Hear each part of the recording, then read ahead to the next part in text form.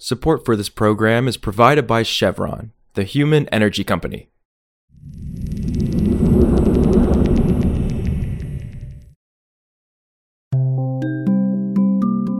This is Politico Energy. I'm Josh Siegel.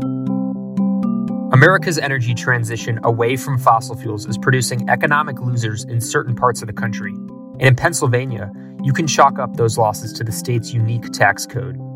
Pennsylvania has been quickly transitioning from coal mining to natural gas drilling, but it's also the only big natural gas producer that doesn't have a tax on production. That's caused coal country to really feel the pinch, and politically it looks like change might not be on the way either. Tax reform at the state level has stalled in years past, and Josh Shapiro, the new Democratic governor who was sworn in last week, hasn't weighed in on the issue. So today we chat with Politico's Jordan Woolman about coal country's bumpy transition in Pennsylvania and the lessons it can offer the rest of the country. It's Wednesday, January 25th.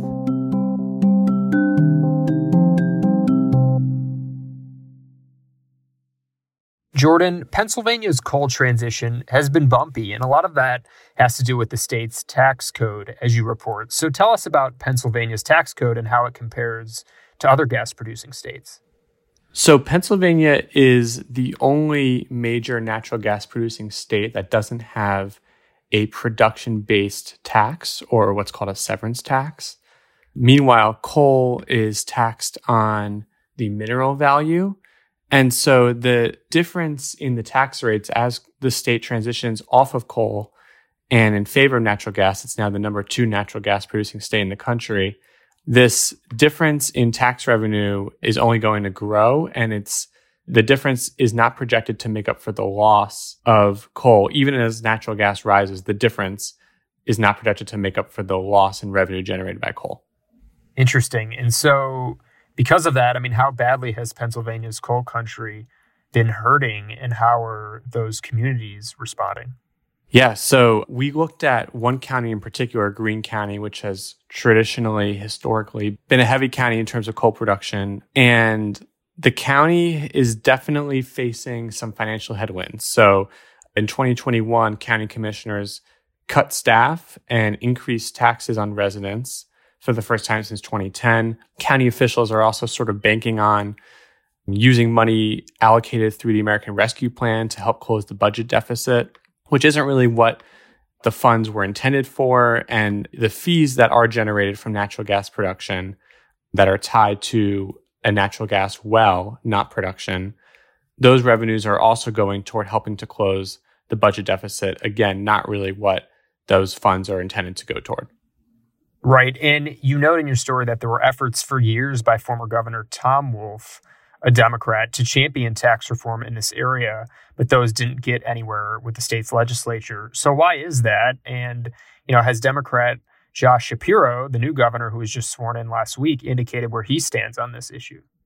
So former Governor Wolf's severance tax proposal really never got off the ground. The legislature during his entire tenure was controlled by Republicans, and the natural gas and oil industries fought that proposal hard.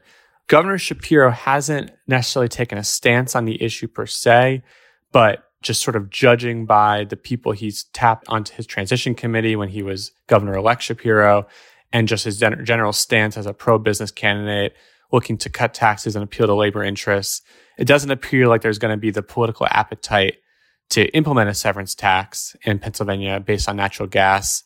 I spoke with one of the leading environmentalists in the Pennsylvania House who is a proponent of a severance tax. He's not too optimistic either. He points out that Republicans will still control the state Senate. The Democrats are projected to have a very, very narrow majority in the House pending a couple of special elections. Even a pro-severance tax Democrat in the legislature isn't looking too optimistic that such a proposal will make it through the legislature. Gotcha. And then this case in Pennsylvania, how would you say it's representative or not of just kind of broader transition issues as, our nation's economy moves off coal to natural gas and then beyond into the future? I think it definitely highlights a potential vulnerability for coal-reliant locations around the country. As coal continues to decline, I think that this case in Pennsylvania really shows that communities need to look at how their revenues are structured and make sure that they're shoring up the fact that hopefully they can pay their bills and balance their budget. It comes down to simple things like that.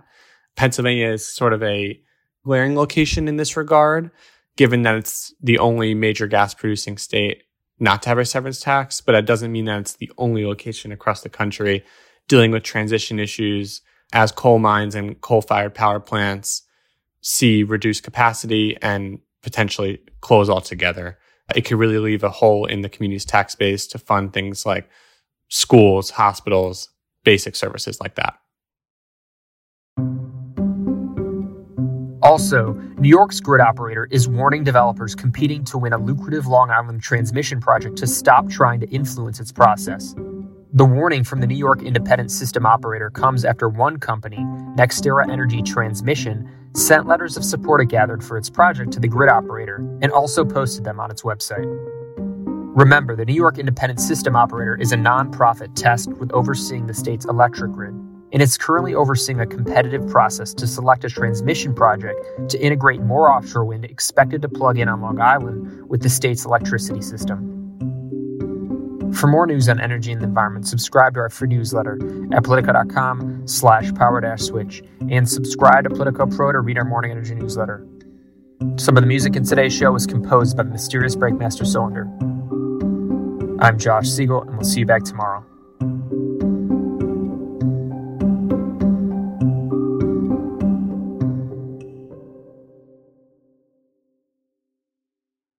Support for this program is provided by Chevron, the human energy company.